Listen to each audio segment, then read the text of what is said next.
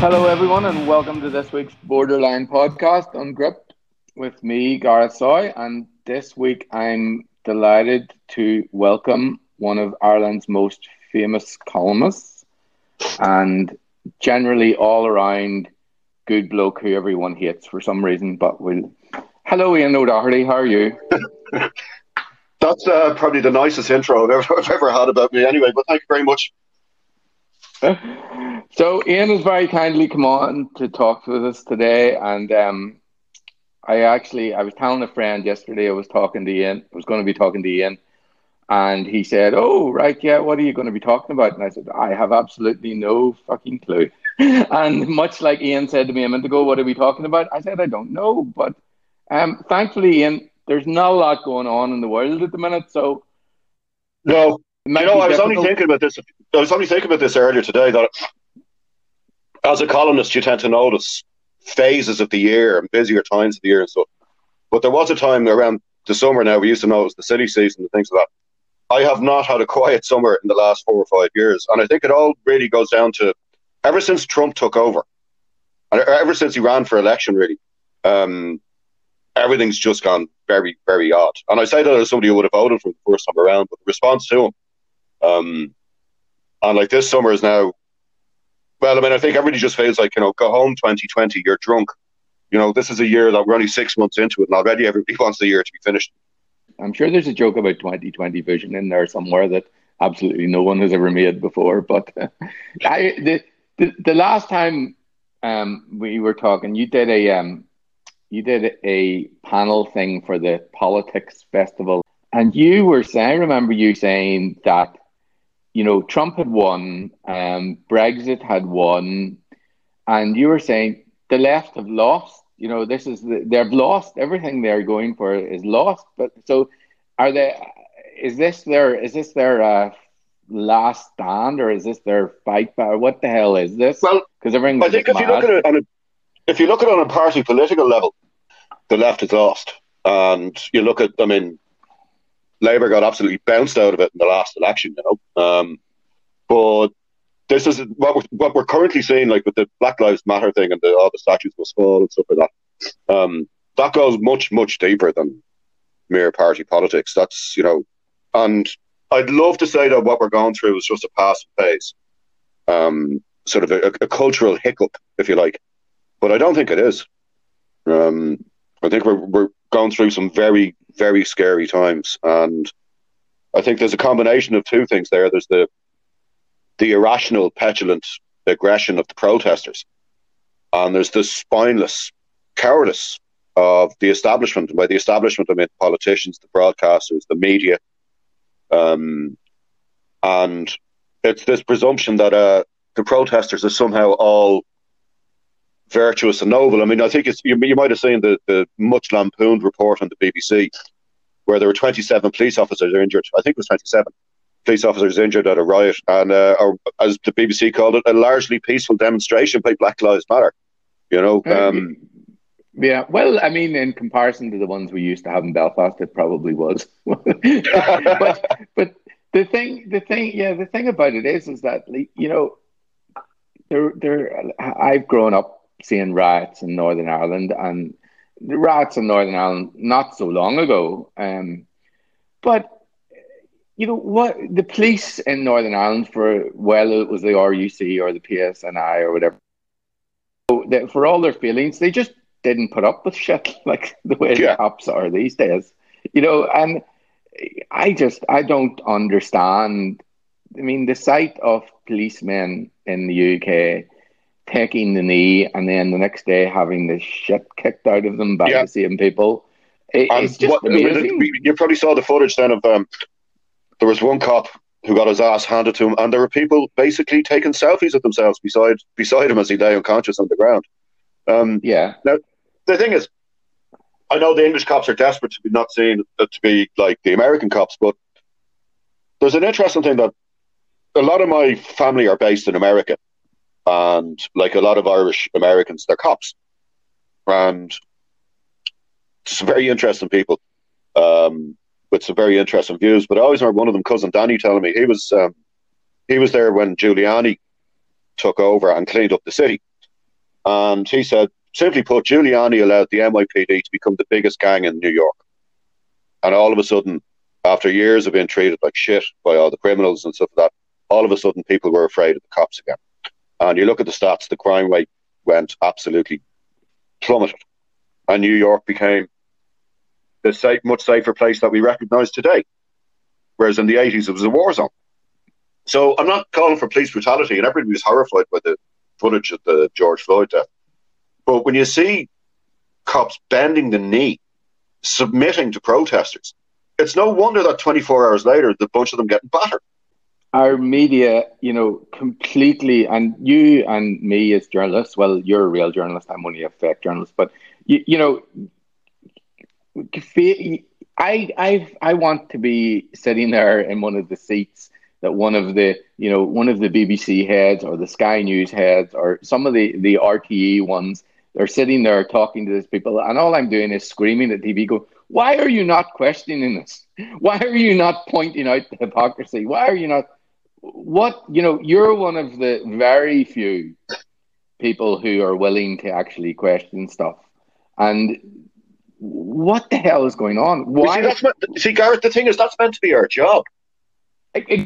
No, that's it. That's the whole reason of your existence as a journalist, is that you're meant to go why, where, when. Yeah. It's all questions, but they don't ask questions. Well, there's been a growing trend over the last few years for journalists to see themselves as either activists or as part of the establishment or something like that. I know far too many journalists, columnists, who are basically just campaigners for various different causes, and invariably they tend to be sort of the usual liberal kind of pain in the arse causes, basically, but all terribly right on. And it's what I notice about a lot of Irish journalists is that they will bravely say something that is already very popular anyway. Shouldn't be racist. Oh, really? Thank you. But this is it, you know what I mean? They'll heroically hop on the popular bandwagon and then expect a round of applause and to be congratulated on their courage.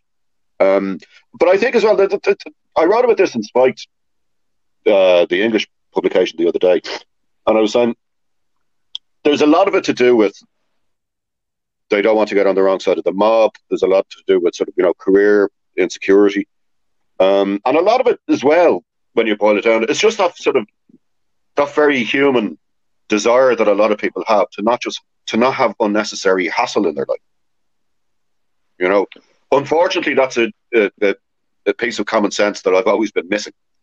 Yeah, you and me both. And I don't mind a scrap. And like when the mob comes after me, I always go back after the mob, and they tend not to be used to that. You know what I mean? Well, I mean, most of them are bullies, and bullies, when you stand up to them, are cards, and that's that is what's even more baffling is that these people whose supposed job it is to stand up to the bullies actually agree with them and give in to them. And I don't even think it's through fear for the most part. You're right, it's human. You get that little dopamine hit of someone agreeing with you. Maybe we get the dopamine hit of someone not agreeing with us or something. Yeah. But no, I think, you see, the thing is, I think there's a sneaking regard. In the same way that during the Troubles, shall we call it, there was a lot of journalists down south, even though everybody was sort of officially obviously condemning the IRA, there was a sneaking regard for the men of violence in certain sections of the Irish media. And when it comes to the Black Lives Matter, the thugs, and the statue destroyers, there's definitely a sort of a sneaking regard for those protesters as well. So I find there's a profound sort of lack of honesty, really, in an awful lot of the reporting. And whether that's down to... And you see, the thing is, as I was pointing out in the piece in Spike, Black Lives Matter is an avowed hardline Marxist organisation, right, with absolutely insane views. If all Black Lives Matter wanted was for black dudes not to be killed by white cops in the States, we'd all be joining them on a march. That is not an unreasonable position to have. But that's their Trojan horse. their ideological Trojan horse that they use then to get in. And basically, they want to get rid of the cops. They want to abolish prisons. They think climate change is racist. They want reparations for slavery. They want a whole raft of. And if anybody wants to laugh, go onto the Black Lives Matter UK website and have a look at their list of demands. Right, it's like something you'd see in The Onion. And these people are being given the time of day by people who should know far better.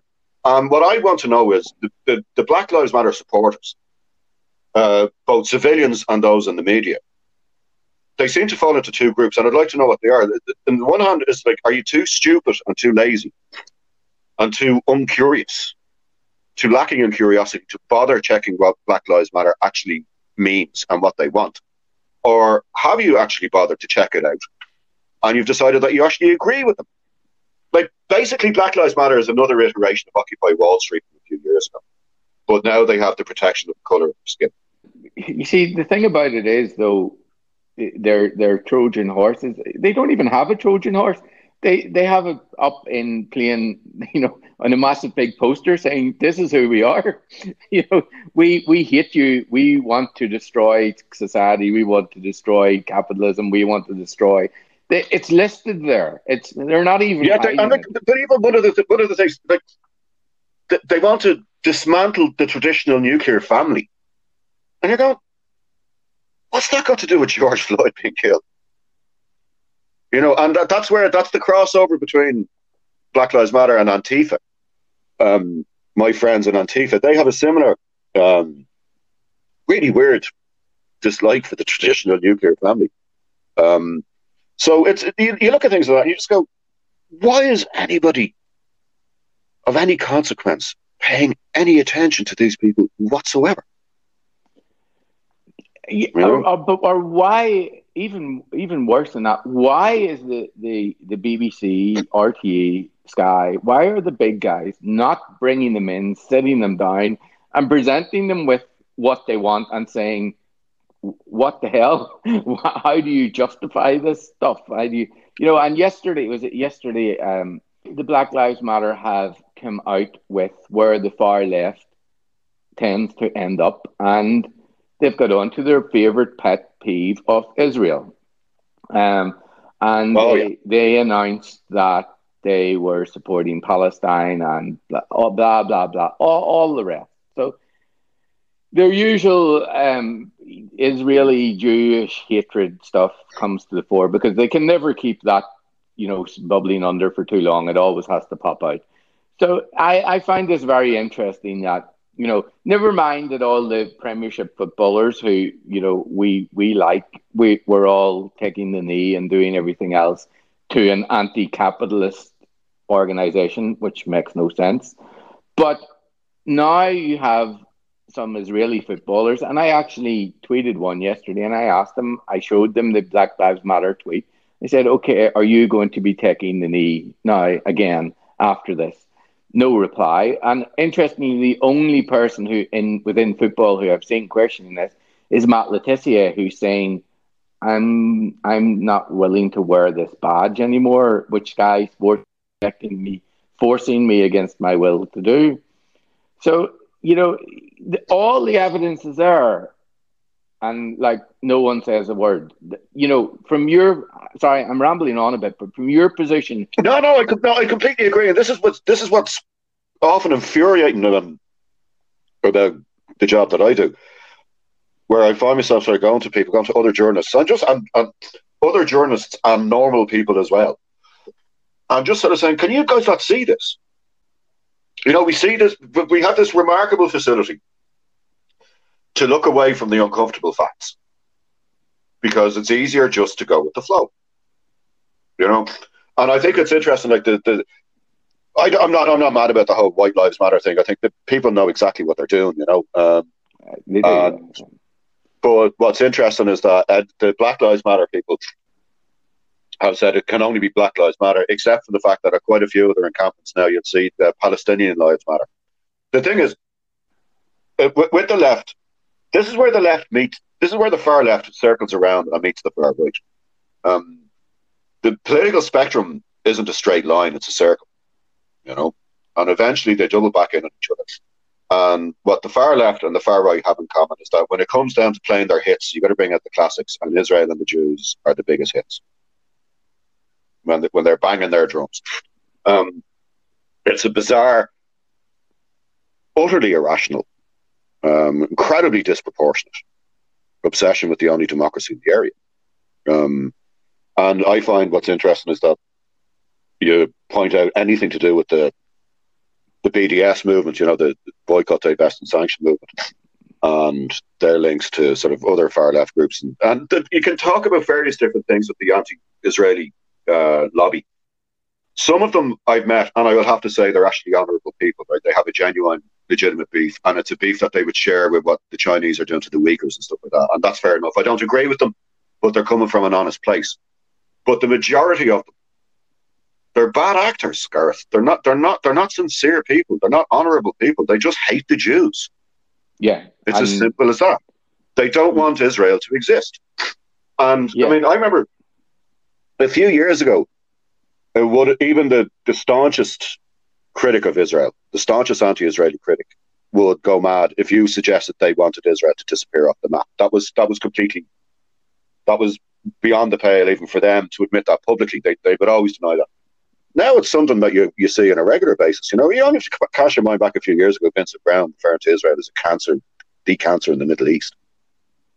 You're going, and people are going to say, no, that's acceptable, While he's still presenting a mainstream political talk show in Ireland, and we have people cancelled over saying such ridiculously innocuous things that you see, this is the thing. I mean, I believe in freedom of speech for everybody. I particularly believe in freedom of speech for people I don't agree with, because that's the fundamental principle of it, right? So what I find very interesting is that, is that the people who shriek the loudest about Israel are the people who say, compare Israel to Nazi Germany. Really, really horrible words and images that they evoke. Deliberately cruel and hurtful given Israel's history. But these are the very same people who are actually also the self-appointed language police that want you sacked for saying pikey.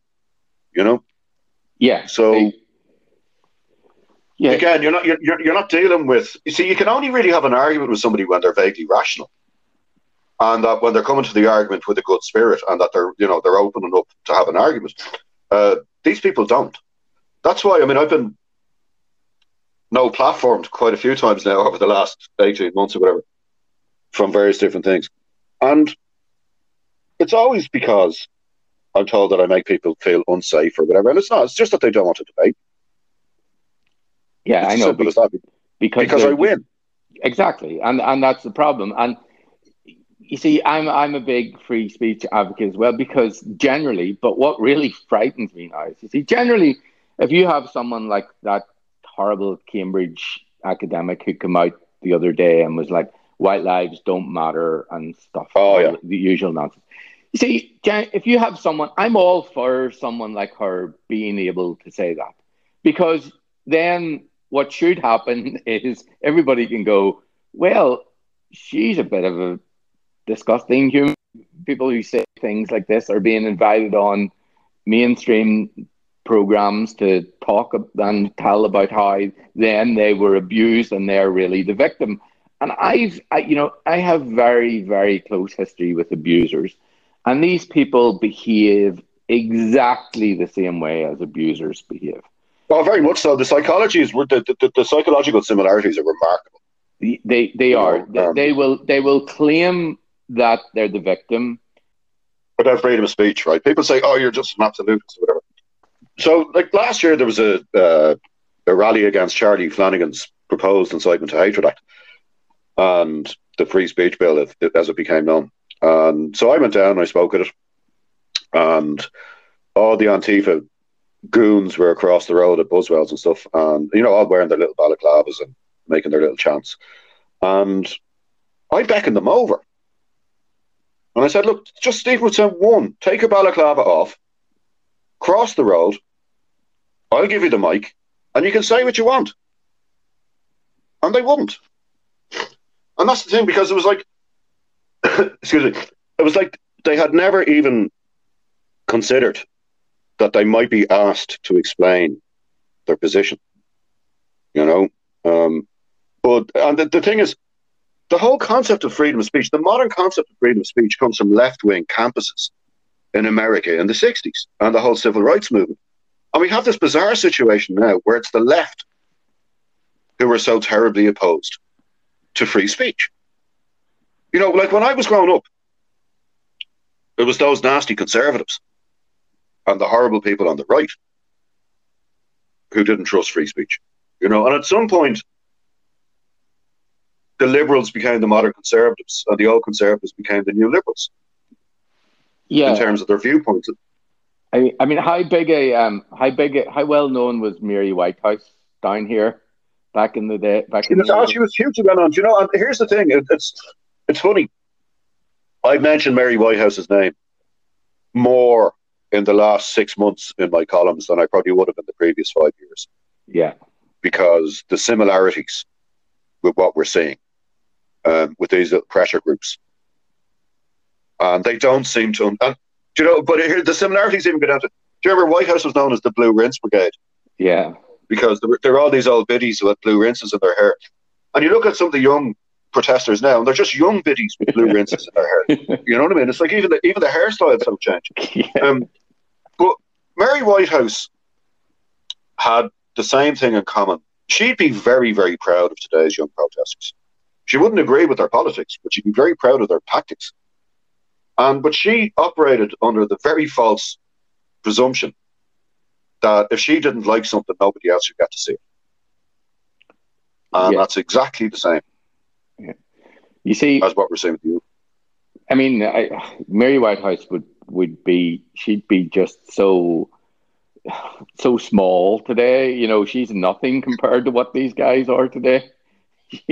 Her things were just minuscule problems compared to what these guys make out. But But what? the thing is, these people are her spiritual grandchildren. Yeah, yeah, You know, Mary Whitehouse in many ways is the source code. They might know who she is, but they know her tactics. They pick them up, and Whitehouse was limited by the technology at the time, so it was just angry letters to the newspaper and petitions being dropped into Downing Street and stuff. But even those things took a bit of effort. Whereas now, basically, you have the armchair activists, and they can just do it all on their phone, yeah, and then think that somehow they're doing their bit for the man, yeah, But look, but the thing is, when it comes down to this whole thing about the idea of it being sort of a right wing obsession or whatever, like I took no joy in Katie Hopkins being kicked off Twitter, because I don't take any joy in anybody being kicked off Twitter.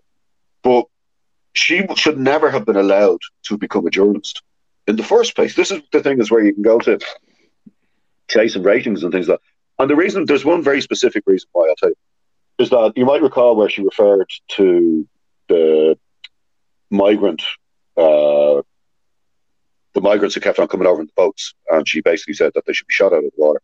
But she referred to them as cockroaches, and this is why I argue that she should never have been allowed to be a journalist. Cockroaches was the name the Rwandans used, the militias used for the Tutsis. Right, it was kill the cockroach during the Interahamwe in the 90s, where 950,000 people were killed in 100 days. Right, Cockroach was the name that Radio Mil Killeen, which is the random radio station, they would read out the addresses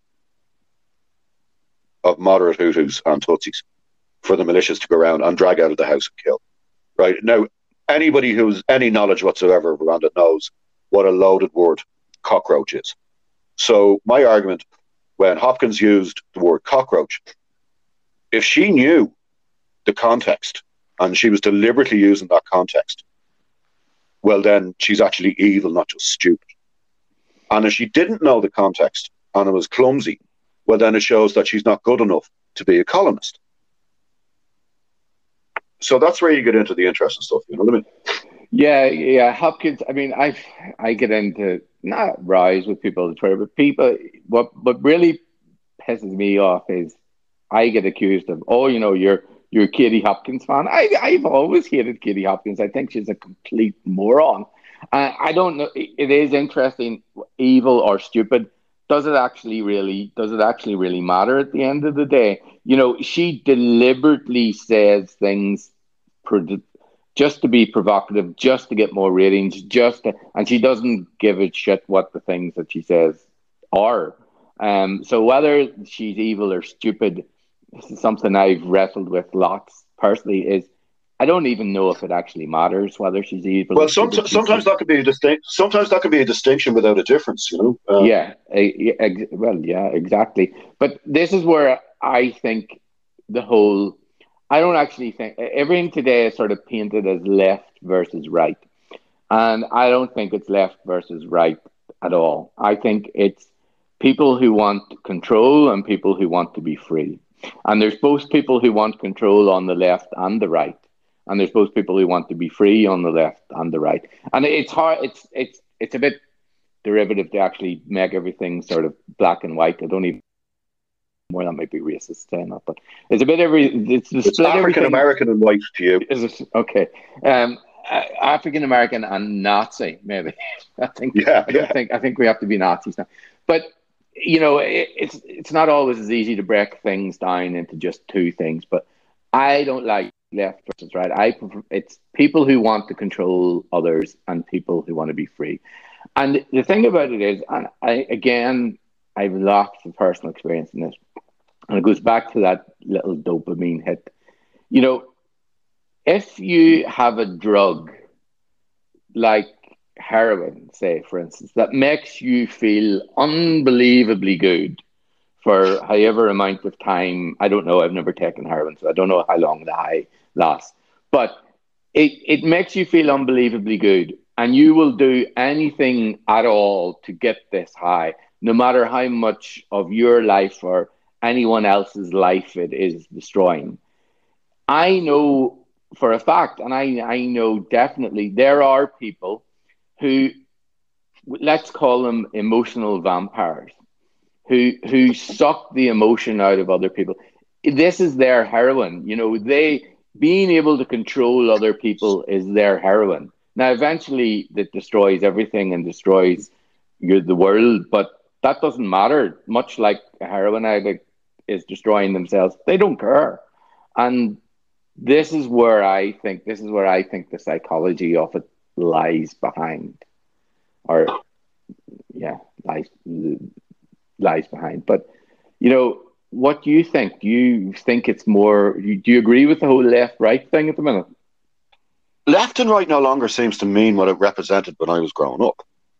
And that's because, to a large degree, politics has been replaced by identity politics. This is something that we need to remember. Now we kind of got into this weird situation where it's not what you're saying, but it's who's saying it.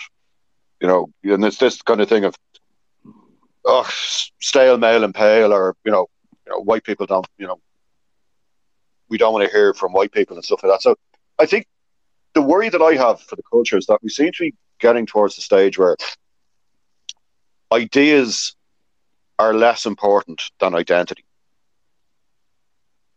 And it's this race to be. There's a real, and this is something that applies both to left and right. Is this race to be a victim as well? I think it was Ian McEwan said that we live the era of the sanctification of victims, and there's a large degree of that. So it's basically, it all just combines to make a sort of a very toxic stew of idiocy, really, and arrogance and this sort of performative petulance. I mean, I think it was Charlie Brooker who said that Twitter is like the best computer game ever made, because people are getting the dopamine hits when they get the likes and stuff. Yeah, and I thought that was a really good point, and that's basically what you see it on social media now. It's become, and unfortunately, it's bled into the real world now. But we're living through an arms race of idiocy, where it almost seems like people are competing with each other to see who can come out with the most ridiculous phrase or the most ridiculous statement and sentiment. And none of them stand up to scrutiny. And eventually it goes that, well, I'm speaking my truth. There is no such thing as your truth. There is objective truth. Yeah, there is objective truth. That is it. Yeah. Yesterday's forests are racist thing comes to mind when that's the latest stupidity I've heard. Oh yeah, yeah. The countryside is racist. Yeah, but Here's the But thing, you see. my favorite example of that really, you know, almost heroic degrees of missing the point and stupidity was the British Army had an ad, a recruitment ad. It was last year or the year before, and the recruitment ad was a bunch of soldiers in camouflage dress in the jungle or whatever training, and Kate Smurthwaite, the British comedian.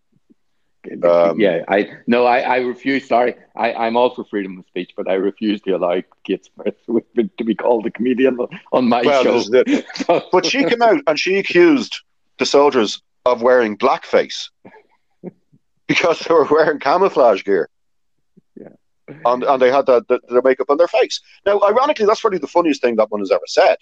And certainly, it's the only time she's ever actually made people laugh. But Yeah. there was no embarrassment when it was pointed out to her. She was just, I was just saying what I thought. But this is exactly the same as David Lammy's black smoke. Do you remember at the election of the Pope? The black smoke was signal, oh, we don't have a Pope, so David Lammy said that was racist.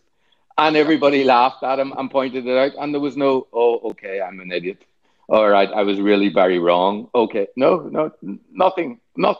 Just This is it, because they will just march and trundle on regardless of the facts or common sense or anything like that. You know what I mean? Exactly. And excuse me. Now, I have to say, from a certain perspective, these people keep me in a job because they're always giving me plenty to write about. You know what I mean? And I do like taking the mickey out of politicians. It's one of my favorite things, and they provide plenty of material for that. But there's a difference between, like, the likes of myself, and people listen to this. We can kind of separate the nonsense from the funny nonsense. But there's a whole generation coming up or a large part of a whole generation that's coming up. You can't damn an entire generation, but there's a significant proportion of kids coming through now, and they're going to be even more stupid and more eccentric because every generation has to outdo the one that went before it. History shows us that, and you can only look at the way people say people of color now, where liberals say people of color, racists say colored people, is a part of the narrative. But already people of color in America is beginning to get a backlash, right? So the people who would have liked to loftily lecture us 6 months ago and say, don't say black, you say person of color. In another few months, they're going to be lectured by somebody who's younger than they are, saying don't use the word people of color. And it goes back to, I know Orwell is massively overquoted these days, but there's a brilliant line from when they're coming out with the new Ingsoc dictionary, and one of the guys says, the destruction of words is a beautiful thing. And we're going through an era where we're seeing the destruction of words.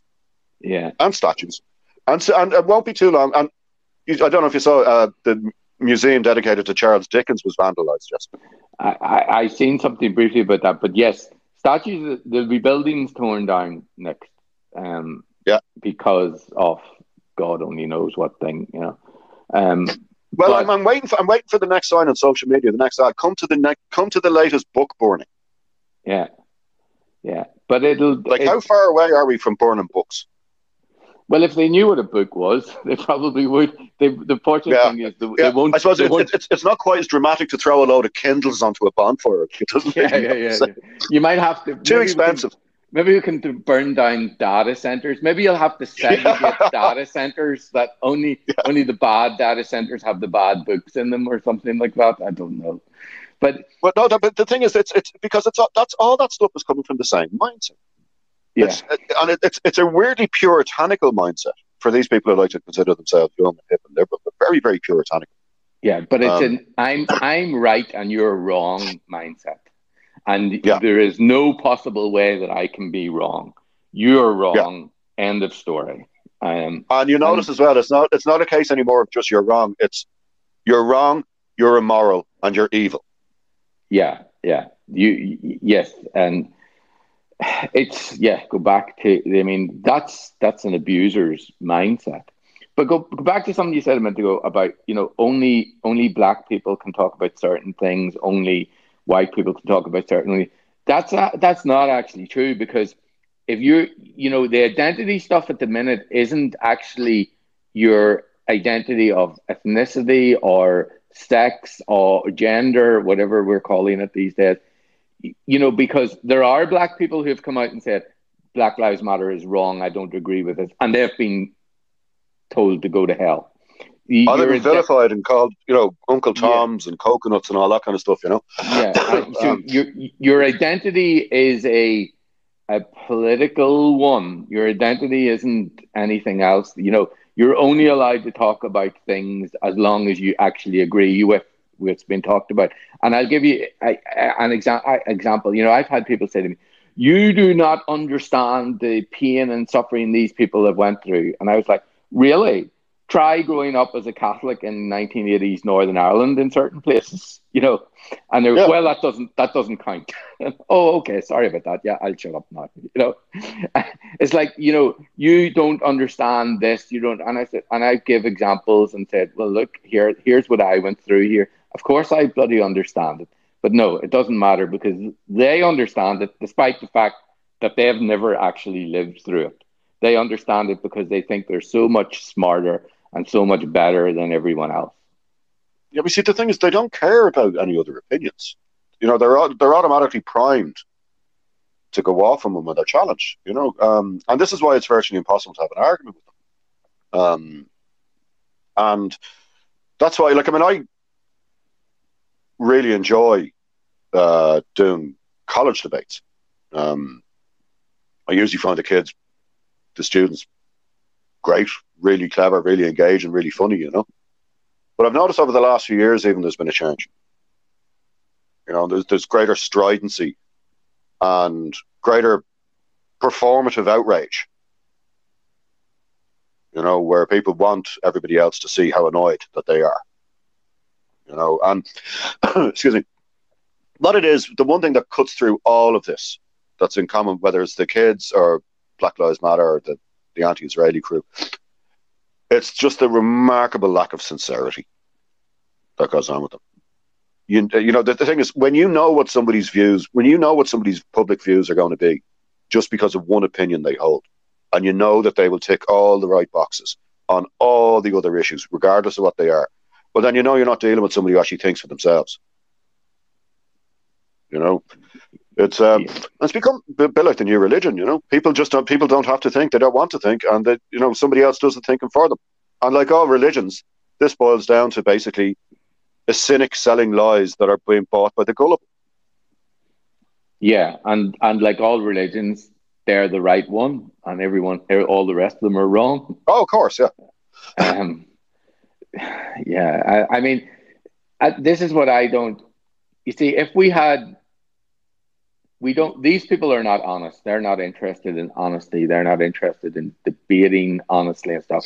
But if we actually had an honest media, which we don't, if you had imagine if you're brought on, and you probably have been, but if you were onto a radio show now or a TV show now, where there is the presenter who is a supposed moderator, and they have you on one side and they have one of these other people on the other side, you know, there's very, very little that I can see actual fairness from these moderators now. Whether it's through fear, whether it's through their own personal beliefs, whether it's through whatever, I don't know. But they've already decided who's right and who's wrong before the thing ever takes place, and who they're going to give the most airtime to, who they're going to agree with the most. Do you find that, like, would you agree with that, or is that just me imagining things? Well, there's a few presenters I just won't bother doing anything with, which is probably just as well, because two of those presenters have said they'd never want me on their show anyway. So, so that works out well for all concerned. Yeah. No, I think, like, I love doing stuff with Pat Kenny. I think he's a brilliant moderator. I've always found him very fair. Ivan Yates and Matt Cooper have two very different styles. But what I find is I'll often know when I go into a green room or whatever, just you can see from the composition of the other guests and stuff like that. But the thing is, no producer books you to go out onto a show and then to ignore you. If they're going to book you there, they want you to say something. Now, that doesn't mean the presenter has to like you. It doesn't necessarily mean the presenter even has to treat you fairly. My take on that is that we're all big boys. You go out, and once the cameras are on, it's up to you to stake your claim. And sometimes you have to, you know what I mean? But because you can't, it's live telly. It's a back and forth. So it's not a case of say, right, we give 6.5 minutes to Gareth, then we give 6.5 minutes to Ian, then we get, you know what I mean? Yeah. It doesn't necessarily work like that. But there are times, I mean, undoubtedly, there's times that I've been doing things on my jaw beyond the table, nearly going like, wow, they're not even making an effort to hide the bias. But I mean, I don't mind that. Like, I mean, I'd rather that they're upfront with it, because I mean, you know, I just dish it back. It's cool, you know. Yeah, fair enough. But you, I remember you telling me before. I mean, you had an awful problem with RTE and sort of not being fair to a show that you did before, was it? Or do you want to talk about that? No, that was it. Was a documentary I did about years ago. What was sold to me as it was going to be a Louis Theroux kind of thing, you know, about going around to meet Muslims and stuff. And I thought, okay, fair enough. And but it ended up being something very, very different. And, you know, it was basically like a reality show where I was just, you know, driven around the country in the back of the car and thrown into houses of people who didn't want me there or whatever. It was just, I just thought it was a really badly put together program that, you know, and the only reason why I didn't walk, like about 2 days in, I went, oh, hang on a second, this isn't what I signed up for. This isn't what was sold. And there was another 5 or 6 days of constant shooting going on all around the country. Excuse me. And I didn't walk because I'd shaken the producer's hand. And that meant more to me than actually signing the contract, you know what I mean? Yeah. Because I could have got out of it and said, well, what was described in the contract wasn't actually what was happening. So that was irritating, but I was more irritated at myself, because I remember Kevin Myers saying to me, do not go anywhere near this program. They are going to completely stitch you up. And it was through arrogance and ego. I went, no, I'll be able to do this. Yeah. So if I feel sore about it, which I don't anymore. I mean, you know, it's almost at my own naivety. Yeah. Fair enough. Of thinking it, like, you know what I mean? I mean, but look, as a handy rule of thumb, I'd rather regret the things I did than regret not doing something. Yeah, of course. Well, I mean, it's glad you didn't take the opinion of famous anti-Semite Kevin Myers. Yeah. So we have a few minutes left. So let's actually talk about Kevin Myers, because there's a good few people in the UK who listen to this podcast as well, and there's probably people now who still don't. It baffles me how this happened, how people still don't know the story, how anything goes. So I'll briefly explain it, and because you'll know way more about it than me. Kevin Myers, for those of you who don't know him, Kevin Myers was an extremely famous Irish writer, really good, very, very good writer. He was sacked for being an anti-Semite, more or less. Now, to describe Kevin Myers as an anti-Semite would be like describing me as a Liverpool fan. It's just the most ridiculous thing that anyone could ever say. So he was thrown to the wolves. The Irish media, who was supposedly part of, loved this and got rid of him. But, you know, you talk about it. You'll know more about it than I will. It's just the most amazing story that went nowhere. Yeah, well, it's one of the lowest moments, probably the lowest moment I've ever witnessed in Irish journalism. Excuse me. Kevin, I'm talking about the reaction to Kevin sacking now. I'm not talking about the piece. Sure. Kevin admits himself. There was a line in the piece about Vanessa Belts and Claudia Winkleman being two of the highest paid female presenters in the BBC, but they're Jewish and the Jews are well known for being good at negotiating their packages, pay packages. Throwaway line. And so it appeared on the Sunday morning, and by lunchtime on the Sunday, he was gone. And pretty much all of the next week, every paper, it was the biggest pylon I've ever seen. We see Twitter pylons all the time, and obviously there was lots of that going on as well. But to see the newspapers, and I saw people who used to queue up to meet Kevin at the office Christmas party, right? Because Kevin's a very charismatic guy, he's a very nice guy. And there were several people who I've actually seen queue to meet Kevin, then write 1,000 words on what a bastard he is and why it's good that he's gone. Right? So when I see the cowardice around the media's treatment of Black Lives Matter or whatever, that's why I'm not massively surprised. Nor am I taken back by it. But the thing about it is, a good man lost his career, and he lost his reputation, and he lost everything. And the country lost a very smart, intelligent, and mostly honest writer. And maybe that's what it was all about. He's the best columnist in the country by a mile. Yeah. Without a shadow of a doubt. Even when you don't agree with him. Yeah. He was quite simply in a class of his own. But the mob got him, But and you see, this is the problem. Most of them, they got him on the most ridiculous lie ever. That's the bit where I don't understand. If they got him on something stupid, if they got him on something small, it would be ridiculous. But they got him on something completely and utterly fabricated. They got him, and they got away with it. So what hope is there for any of us if they can do that? Well, I have to be careful not to mention any names here, but there was a relatively senior journalist who had been involved in the pylon, pulled me aside around this time last year, I think, actually, and asked me, was I still in contact with Kevin? And I said it was. And he asked me how I was, Kevin, and I said it's business. And then he asked me, would I pass on his condolences for how everything happened and his regrets at how things had gone down at the time. And I promptly said no. Ring him yourself. I think, see, this is the thing. There was it was a school of sharks when there was a descent of blood in the water, and a few of them went way over the top. And I think a few of them actually, if they're honest, they realise that now themselves. But the damage is done, and Kevin's not coming back. Like I know he's written a book or whatever, but I think it's the Irish journalism and the nation is poorer without him. Very much so. Very, very much so. I mean, you're right. Kevin is very charismatic. I never met Kevin face to face, but back when I decided to study journalism in 2008, and we all make stupid decisions, but I did that.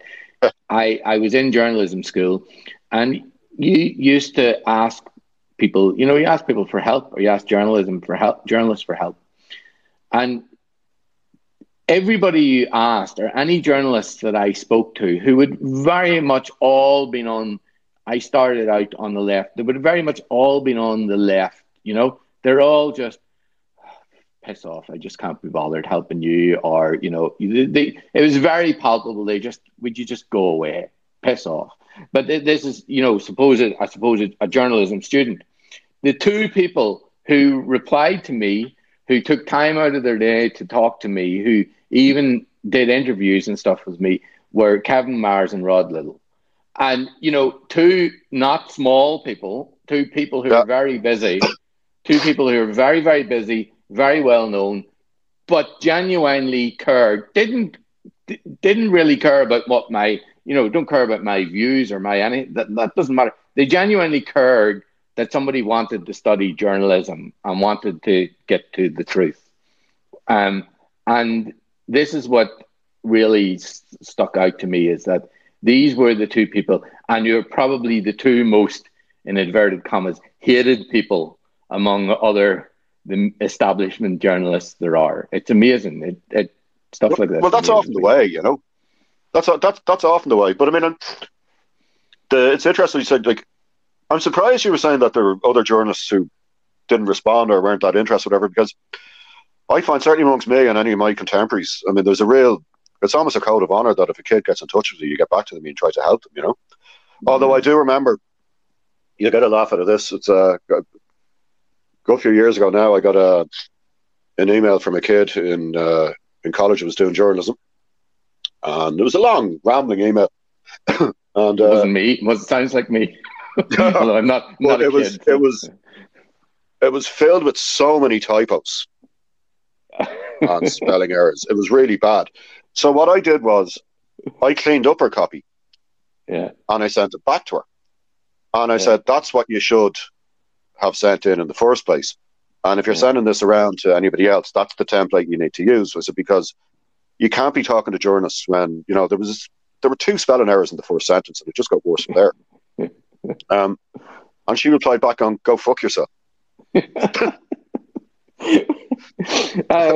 just doesn't surprise me, because I swear to God, when I started that course, the lecturers and the people who were doing the stuff, they had the most ridiculously rubbish grammar and spelling, and it was all just fuck it, the sub will sort it out. I don't care. The sub will sort it.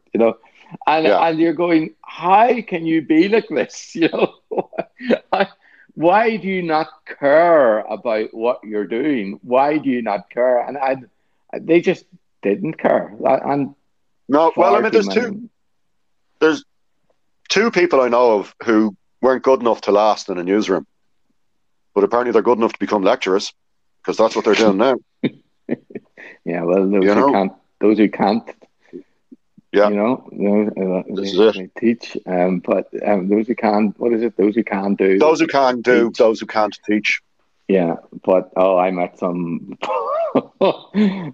Story for another day. But I met some lunatics lecturers back in those. Anyway, to finish up, it's currently this goes out on a Thursday. It's currently Tuesday. What day are you Taoiseach this week? Have you been told yet? Sorry, you faded out. What day? It's current. So this goes out on Thursday. It's currently Tuesday. I just want to Right. check, which day are you Taoiseach this week? Will you be Taoiseach when this Oh, goes out? I don't know. I'm going to be. I think we're all throwing a toss of a coin later on. Yeah. Well, I mean, if me all can have it, surely any of us can have it. It will come to us all, Gareth. It will come to us all. Yeah. Yeah. Well, listen. Thank you very much, Ian. Really great Cheers, to man. talk to you again. Really great to talk to you again. Thank you for doing this, and All right. hopefully we might have you back on again soon. So, thank you, Okay, Ian. lovely. All right, talk to you soon, man. Cheers.